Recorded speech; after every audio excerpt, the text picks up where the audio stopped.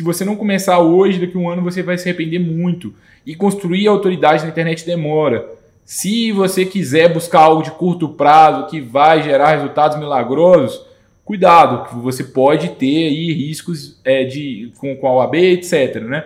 Mas assim, para fazer algo sólido no longo prazo vai demorar.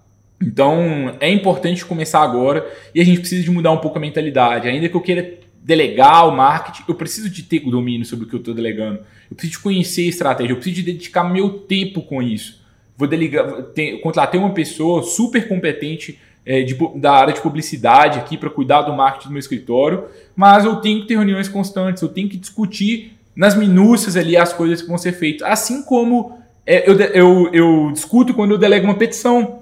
Poxa, eu vou ali entender o caso, vou revisar, eu vou treinar a pessoa. É a mesma coisa, assim, o escritório tem várias áreas, ele tem a área jurídica, tem a área de aquisição de clientes, tem a área de retenção de clientes, e todas necessitam de atenção. Exatamente, e o cliente